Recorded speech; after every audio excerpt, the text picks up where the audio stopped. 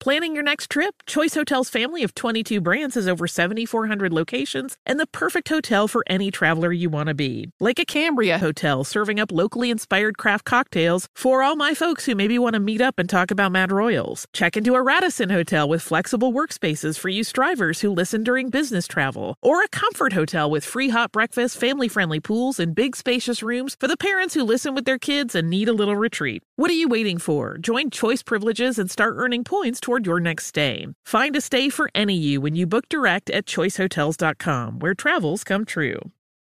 When you think about the future, what kind of technology do you envision? Whatever the future holds, artificial intelligence will undoubtedly be at the heart of it all. Join Graham Class as he hosts Season 2 of Technically Speaking, an Intel podcast, and hear from the minds transforming healthcare, retail, entertainment, personal computing, and more with the help of AI. Tune in every other Tuesday and explore the latest technology that's changing our world today and creating a more accessible tomorrow. Listen to Technically Speaking, an Intel podcast on the iHeartRadio app, Apple Podcasts, or wherever you get your podcasts. What does every grocery store aisle now have in common? Products that come in paper packaging. And not just the obvious ones like cereal boxes and juice cartons. From beauty products to boxed water, there are more opportunities to go papertarian than ever before. So why should you? Because paper comes from a renewable resource and can be recycled up to 7 times. Simply put, it's the smart choice for the environment. And it turns out the easiest choice for you. Learn more at howlifeunfolds.com/papertarian. I'm Tracy from Stuff You Missed in History class. Are you a small business owner or even someone who dreams of entrepreneurship? Then check out Season 2 of Mind the Business, Small Business Success Stories from iHeart Podcasts and Intuit QuickBooks. Join hosts Austin Hankwitz and Janice Torres as they interview entrepreneurs sharing insights around starting and nurturing a small business. You won't want to miss these inspiring stories of entrepreneurship and discovering ways to business differently so you can too. Hey everybody, before we start today's episode, we wanted to let you know that Stuff You Missed in History class has been nominated for a Webby Award this year. We've been nominated for Best Writing in the podcast category. You can vote by going to webbyawards.com. Welcome to Stuff You Missed in History class, a production of iHeartRadio's How Stuff Works.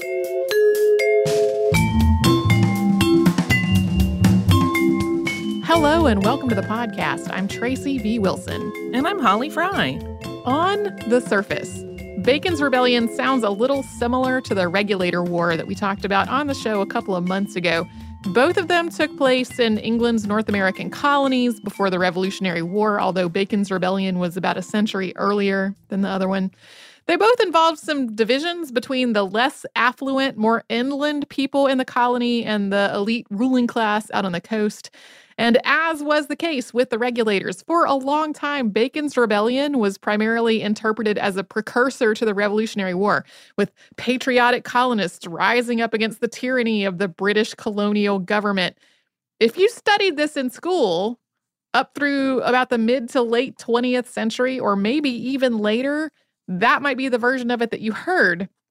But on the other hand, historians writing over the last 75 years or so have been focusing on all kinds of factors, including labor and race and colonists' relationships to the native tribes and the nations who were already in that part of North America, and the native tribes and nations' own relationships to each other. Although some scholars have tried to find one central explanation for this whole incident, it really seems like the deeper you look into it, the more complicated it gets. And there was really just a lot going on. So we are going to be getting into Bacon's Rebellion in 2 episodes.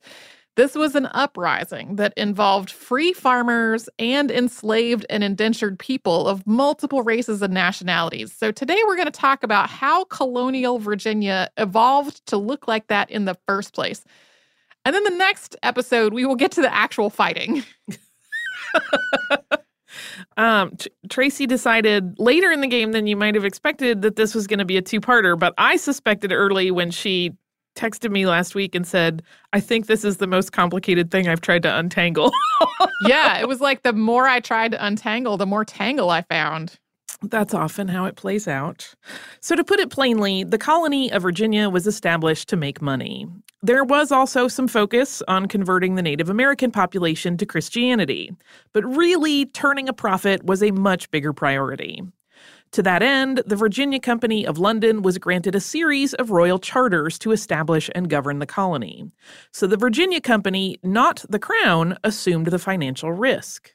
Yeah, this whole story is just a lot of people trying to get something with the minimal expense to themselves as possible. The Virginia Company's first charter was granted in 1606, and at first the colony that it established in 1607 really struggled. The colony had a shortage of everything from supplies to just basic skills. The starving time of 1609 to 1610 was particularly bad, and we talked about that on the show back in 2013. One of the problems was that at first the colony didn't have a profitable export crop. That started to change in the 16-teens after John Rolfe introduced strains of tobacco from the Caribbean. Virginia already had its own native tobacco, but British consumers preferred the milder, sweeter Caribbean varieties. Soon after John Rolfe started experimenting with these seeds, tobacco became the foundation of the entire colonial economy and virtually its only export. But this led to a couple of new problems. One, since the colony had all of its eggs in one basket, things like bad weather and fluctuations in tobacco prices and wars could be really catastrophic to the whole economy. And two, the colony needed a much larger workforce than it had to keep this new industry running. To assemble this workforce, investors and planters in 17th century Virginia largely turned to a system of indenture. People signed contracts to work for a specific period of time, essentially losing their freedom for the term of their indenture. And in exchange, they were given passage from Europe to North America. In North America, they were supposed to be provided food, shelter, clothing, and usually the tools that they needed to work. Yeah, sometimes people contracting with indentured workers were like, you got to provide your own tools. It's varied a little bit. But at the end of this contract, the workers typically received what was called freedom dues, and this was usually some corn and some clothing. Sometimes the people that had contracted them would give them some tools or some other goods as well, but this was really more of a custom than a legal requirement until way after the events that we're talking about today, so some people didn't do it. This system was based on a model that had existed in parts of Europe for centuries, but in general, it was implemented far more harshly in North America. In England, an apprenticeship might last for years, since apprentices were meant to be learning a specific trade, like blacksmithing or bookbinding. But outside the apprenticeship system, an indenture in England could last for as little as a year. In Virginia, though, indentures lasted as long as 7 years, and it depended on how old the person was when they started working. Laws adjusted the exact length from time to time over the 17th century, but in general, the younger the worker was when they signed the indenture, the longer their indenture was for.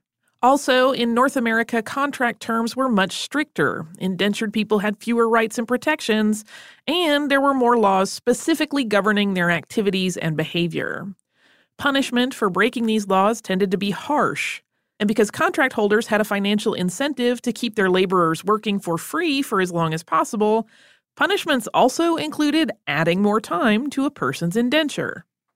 People signed these indentures for a lot of different reasons. And as examples, a person might genuinely want to immigrate to North America and just have no other way to afford it. Or they might be in debt in Europe, and signing this indenture would have absolved them of their debt. Or they might have been convicted of a crime, and the indenture was part of their punishment. So while there were some people who signed an indenture freely, for a lot of people, it was somewhere between being forced and being coerced. Conditions for these workers could be truly appalling. Even though an indenture was supposed to have an end date, a lot of people died of disease, malnourishment, or mistreatment before getting anywhere close to the end of their contract. And of course, there were people who just refused to let their indentured workers go, or who provided them with no sort of freedom dues at all. In spite of that, a lot of people came to North America, and Virginia specifically, as indentured workers. This was especially true after 1618, when the Virginia Company established what was known as the headright system. This was part of a series of incentives to try to attract new colonists. The headright system granted 50 acres of land to each person who had either paid their own way to immigrate to North America or paid someone else's way. So investors and other wealthy people started paying for big groups of people to immigrate as indentured workers. And these investors collected 50 acres of land for each person they brought. This gave the Virginia Company access to a large labor force without having to really pay a lot of money for it, because it was essentially reimbursing the investors who were doing the paying with land instead of money. Between 1630 and 1680, 3/4 of all new arrivals in Virginia and neighboring Maryland were indentured, with as much as half of Virginia's population being indentured at one time. Most of Virginia's indentured workers were from Britain and Ireland, but there were indentured workers from other parts of Europe as well. Especially before the 1680s, there were also Native American and African indentured workers. It would be going way too far to suggest that all of these workers were treated equally regardless of their race or their nationality. Most European workers probably thought they were superior to the Native and African workers, and there was also something of a hierarchy within the workers from different parts of Europe. But overall, until the mid to late 17th century, Virginia's indentured workers tended to have similar working conditions. Granted, a lot of times they were similarly terrible, and they also had similar opportunities at the end of their indenture. The contract terms tended to be less specific and less defined for Native and African workers, so it really wasn't unheard of for a person's indenture never to formally end, even though it was supposed to be temporary. But there were definitely Africans and people of African descent who got to the end of their indenture and regained their freedom and became landowners themselves with indentured workers of their own. That was starting to change during the period that we're discussing, and the events of Bacon's Rebellion prompted even more changes. And we're going to talk about that more after we have a sponsor break. I'm Tracy V. Wilson from Stuff You Missed in History Class. Did you know small businesses make up 99.9% of all businesses in the United States? The world is powered by entrepreneurs, and if you're a small business owner or even someone dreaming of starting your own business, then you'll want to check out Season 2 of Mind the Business, Small Business Success Stories from Ruby Studio, from iHeartMedia, and Intuit QuickBooks. And every episode, hosts Austin Hankwitz and Janice Torres talk to entrepreneurs about how they've grown from the lessons of launching and nurturing a small business and how they have found success being their own boss. From the excitement of first starting out to finding the right tools and resources to process invoices and payments like QuickBooks Money, you won't want to miss these inspiring stories of entrepreneurship and discovering ways to business differently so you can too. And if you're a small business owner or even someone dreaming of starting your own business, then you'll want to check out Season 2 of Mind the Business, Small Business Success Stories from Ruby Studio, from iHeartMedia, and Intuit QuickBooks. Planning your next trip? Choice Hotels has a stay for any traveler you want to be, with 22 brands and over 7,400 locations. Whether you're a business traveler, a family road tripper, someone who wants to seek out history and maybe make your own, or just planning a quick getaway, Choice Hotels has a stay for any you. Like a Cambria Hotel, where you can be a cocktail connoisseur and sip locally inspired craft beverages at downtown locations in the center of it all. This is a fun way to visit cities with a lot of history and a lot of fun in mind. Or a Radisson Hotel for all our productivity powerhouses out there. With flexible workspaces and on-site restaurants, you'll get the most out of your work trip. You'll get the coffee, the Wi-Fi, and the work done. And we can't forget about Comfort Hotels. Imagine you're a family road tripper, waking up in your big spacious room and then heading down to a free hot breakfast for the entire family, including waffles. So you'll be well fed and ready for the day's adventure, even if that's just relaxing. After that, you're spending all afternoon relaxing by the pool. You deserve it. What are you waiting for? Join Choice Privileges and start earning points toward your next stay. Find a stay for any you. Book directly at choicehotels.com, where travels come true. Looking to part ways with complicated, expensive, and uncertain shipping? Then give your business the edge it needs with USPS Ground Advantage shipping from the United States Postal Service. Keep everything simple with clear upfront pricing and no unexpected surcharges. Keep things affordable with some of the lowest prices out there. And keep it all reliable with on-time ground shipments. It's time to turn shipping to your advantage. Learn how at USPS.com/advantage. USPS Ground Advantage. Simple, affordable, reliable. The wait is almost over. Get ready for the 2024 NFL season as the full schedule is announced. Bring it on. Every rivalry, every rematch, every rookie debut, every game revealed. The 2024 NFL schedule release, presented by Verizon, coming in May. Live on NFL Network, ESPN2, and streaming on NFL Plus. Terms and conditions apply to NFL Plus. Visit NFL.com/schedule release to learn more.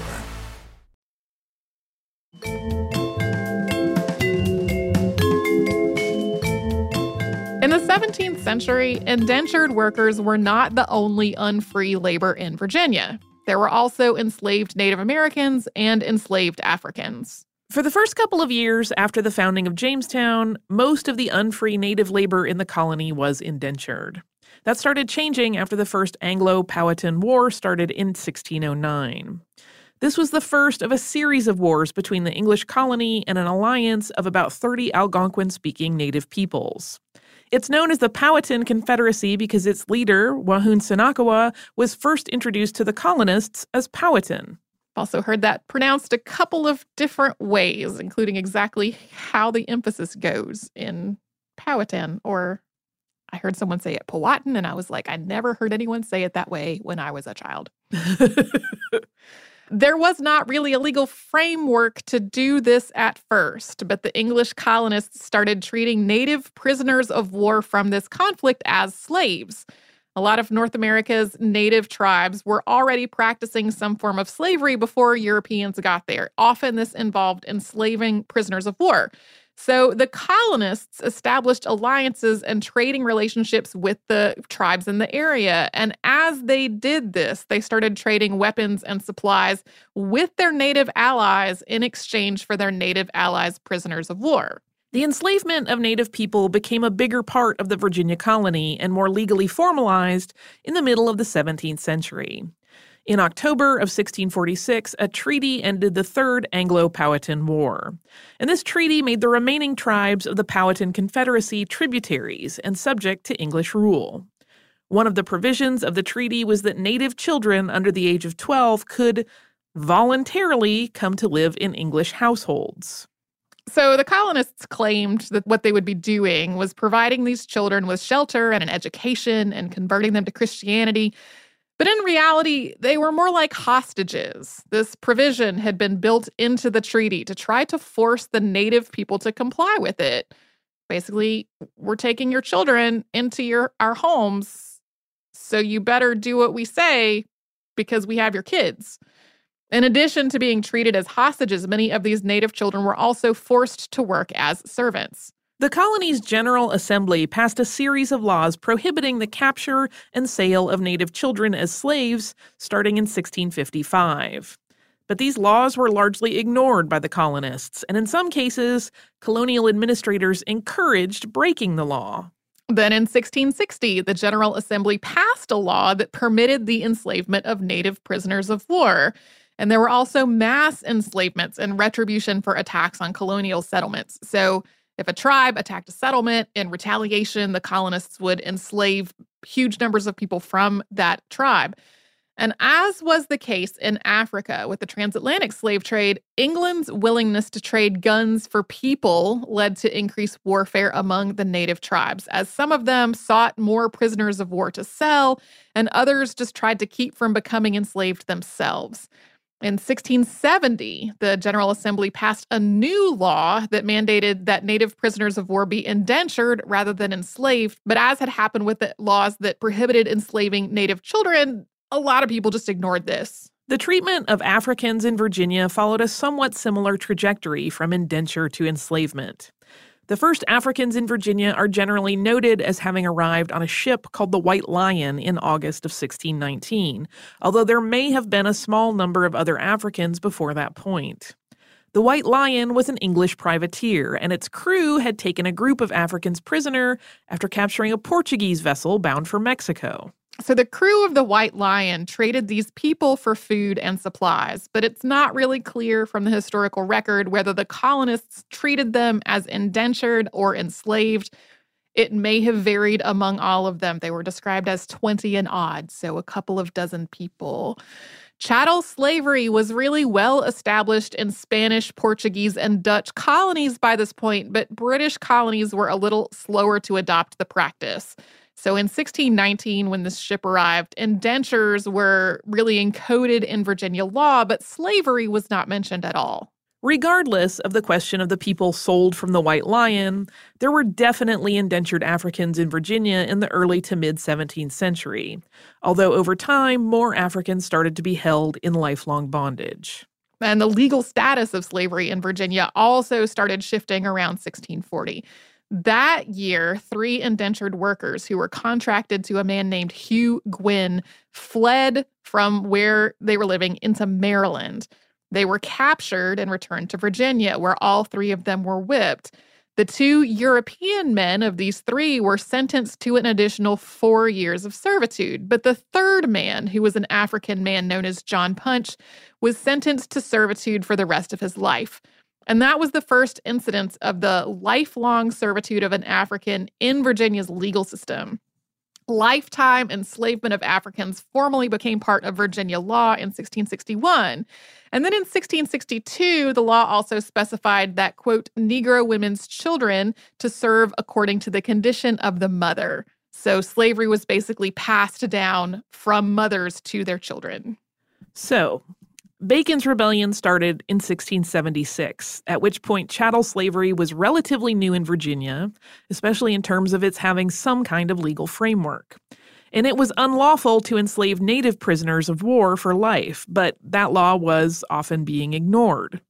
So looking at it a little bit more broadly, in 1676, the colony of Virginia had a population of free people, some of whom had previously been indentured, and these free people were of multiple races and nationalities. Virginia also had a very large number of indentured workers who were also of multiple races and nationalities. And the colony had a much smaller number of enslaved people, which included enslaved Africans and enslaved Native Americans. So regardless, the vast majority of Virginia's labor was not free, and the majority of Virginia's unfree labor at this time was indentured. But all of this was changing. Another thing that was shifting was how the Europeans in this society thought of themselves in relation to everyone else. The idea that European Christians were collectively one group, that group being white people, was fairly new. It was more common for people of European descent to think of their neighbors in terms of their specific nationality or in terms of their religion. So the people living in Virginia at this time really were thinking of things in terms of Christians and non-Christians. Native Americans and Africans were considered non-Christians unless they could prove that they had been baptized. And this was also connected to how people understood slavery, because before the mid-1600s, it was only considered acceptable to hold non-Christians in bondage. This was part of the core definition of slavery. And this meant that in some parts of the colony, people were freed after being baptized.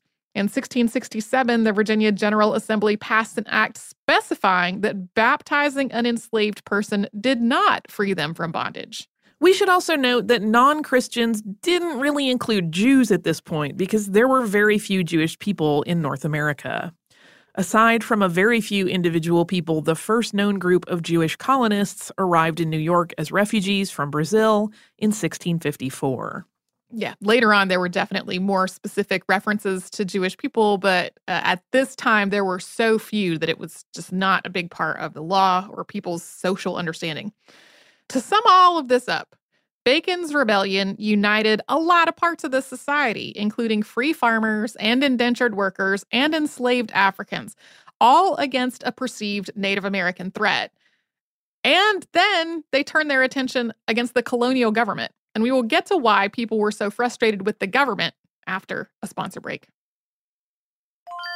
I'm Tracy V. Wilson from Stuff You Missed in History class. Did you know small businesses make up 99.9% of all businesses in the United States? The world is powered by entrepreneurs, and if you're a small business owner or even someone dreaming of starting your own business, then you'll want to check out Season 2 of Mind the Business, small business success stories from Ruby Studio, from iHeartMedia, and Intuit QuickBooks. And every episode, hosts Austin Hankwitz and Janice Torres talk to entrepreneurs about how they've grown from the lessons of launching and nurturing a small business and how they have found success being their own boss. From the excitement of first starting out to finding the right tools and resources to process invoices and payments like QuickBooks Money, you won't want to miss these inspiring stories of entrepreneurship and discovering ways to business differently so you can too. And if you're a small business owner or even someone dreaming of starting your own business, then you'll want to check out Season 2 of Mind the Business, Small Business Success Stories from Ruby Studio, from iHeartMedia, and Intuit QuickBooks.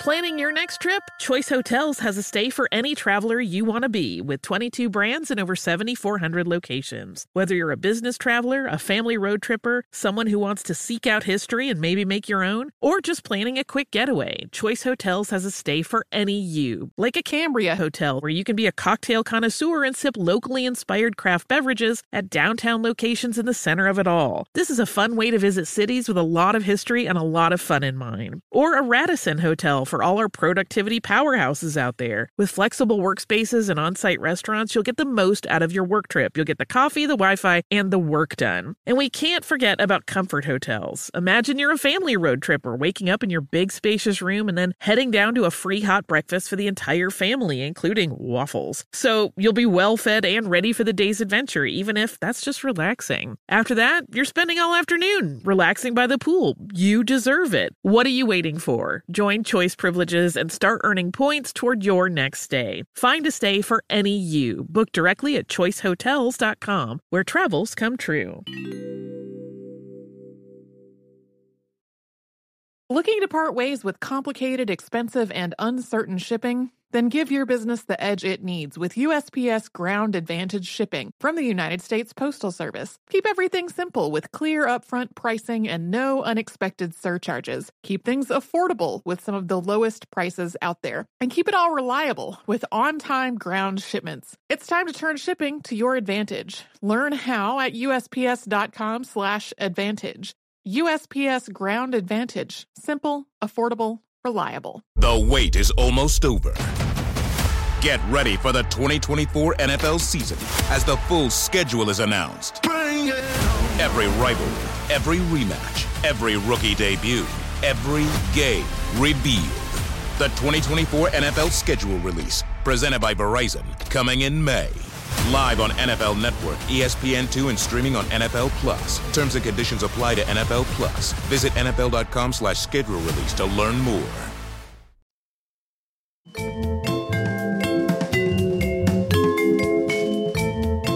Before the break, we talked about the enslavement of Native Americans and Africans in Virginia from the earliest years of the colony up through the 1670s. And now we need to rewind just a little bit to talk about how the colonial government developed, because that was a big source of frustration leading into Bacon's Rebellion.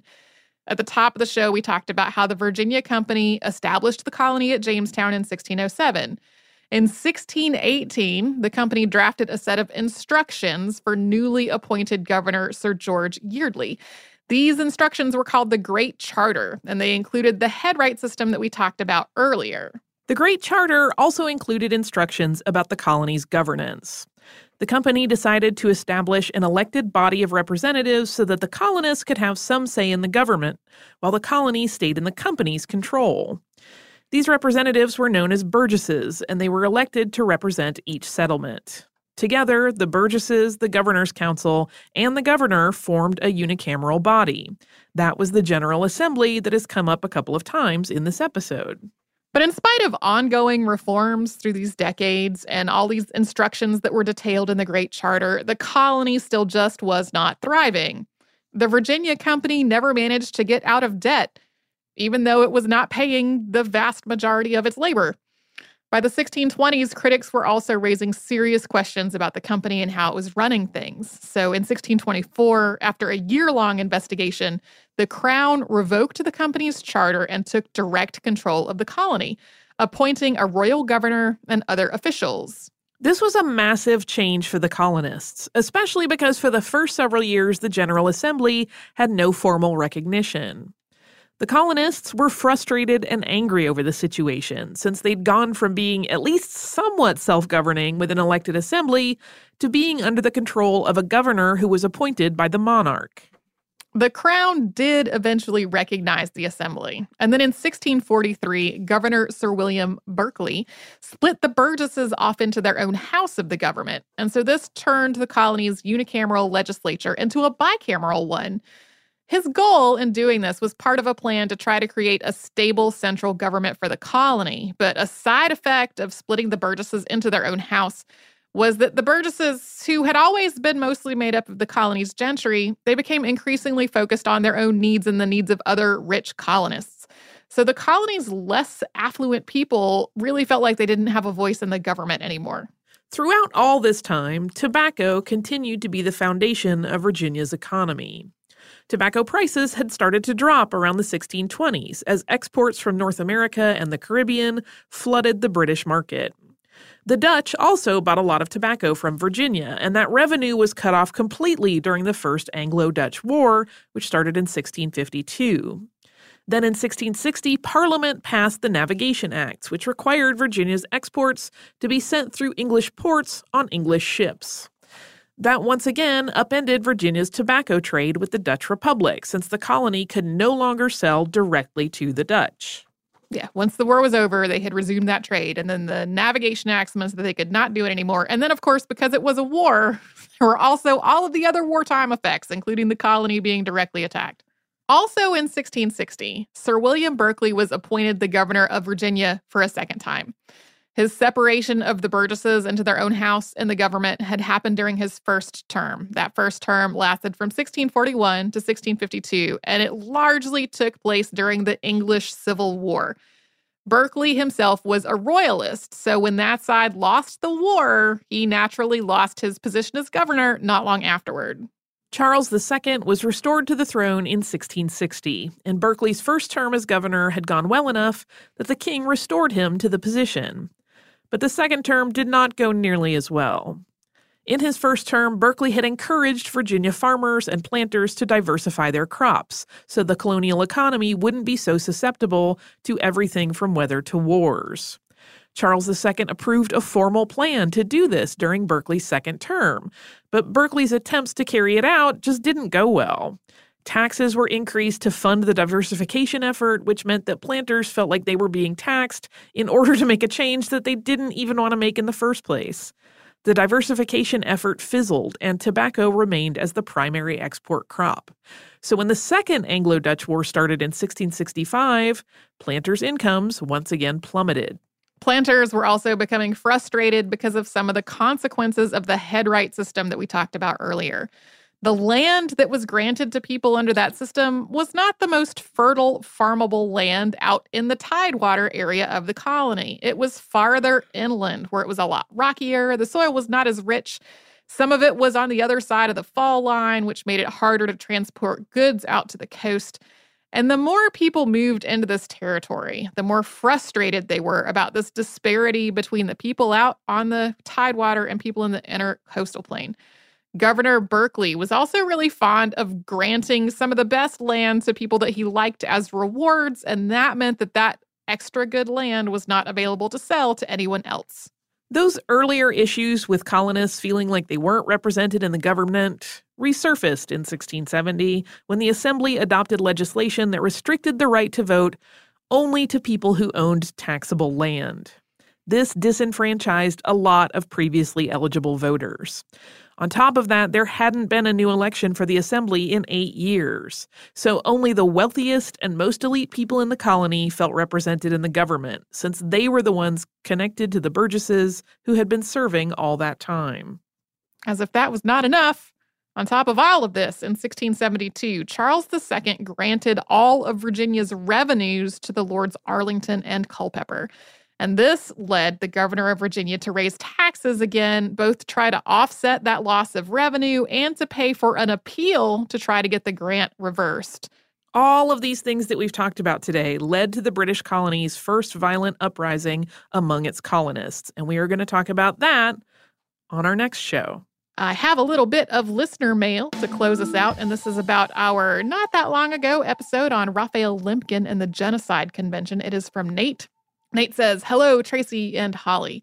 I just wanted to add a note to your episode on Raphael Lemkin and the Genocide Convention. You mentioned that Lemkin studied law at Lvov, Poland, which is now in Ukraine and called Lviv.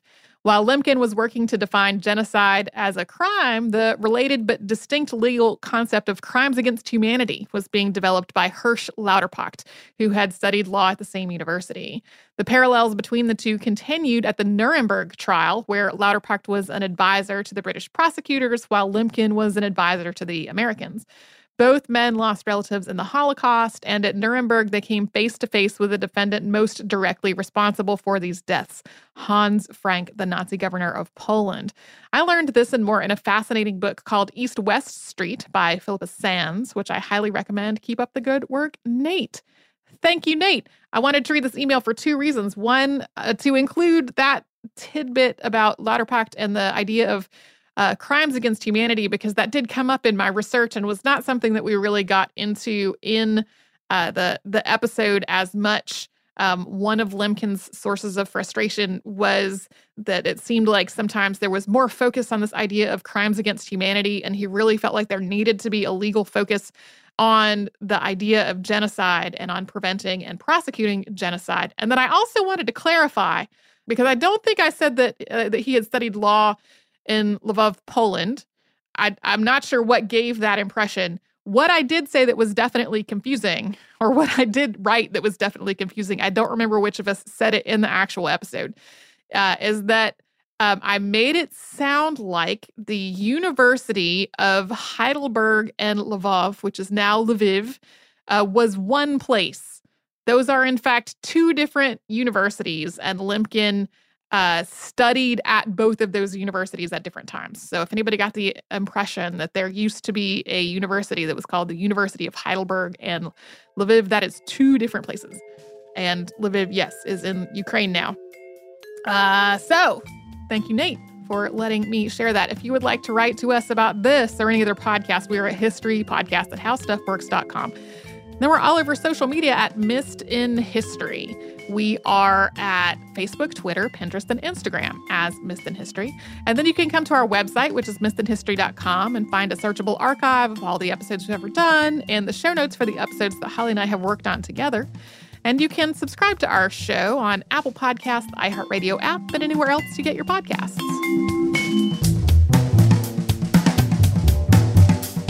Stuff You Missed in History Class is a production of iHeartRadio's How Stuff Works. For more podcasts from iHeartRadio, visit the iHeartRadio app, Apple Podcasts, or wherever you listen to your favorite shows.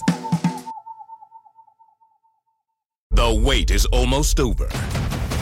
Get ready for the 2024 NFL season as the full schedule is announced. Every rivalry, every rematch, every rookie debut, every game revealed.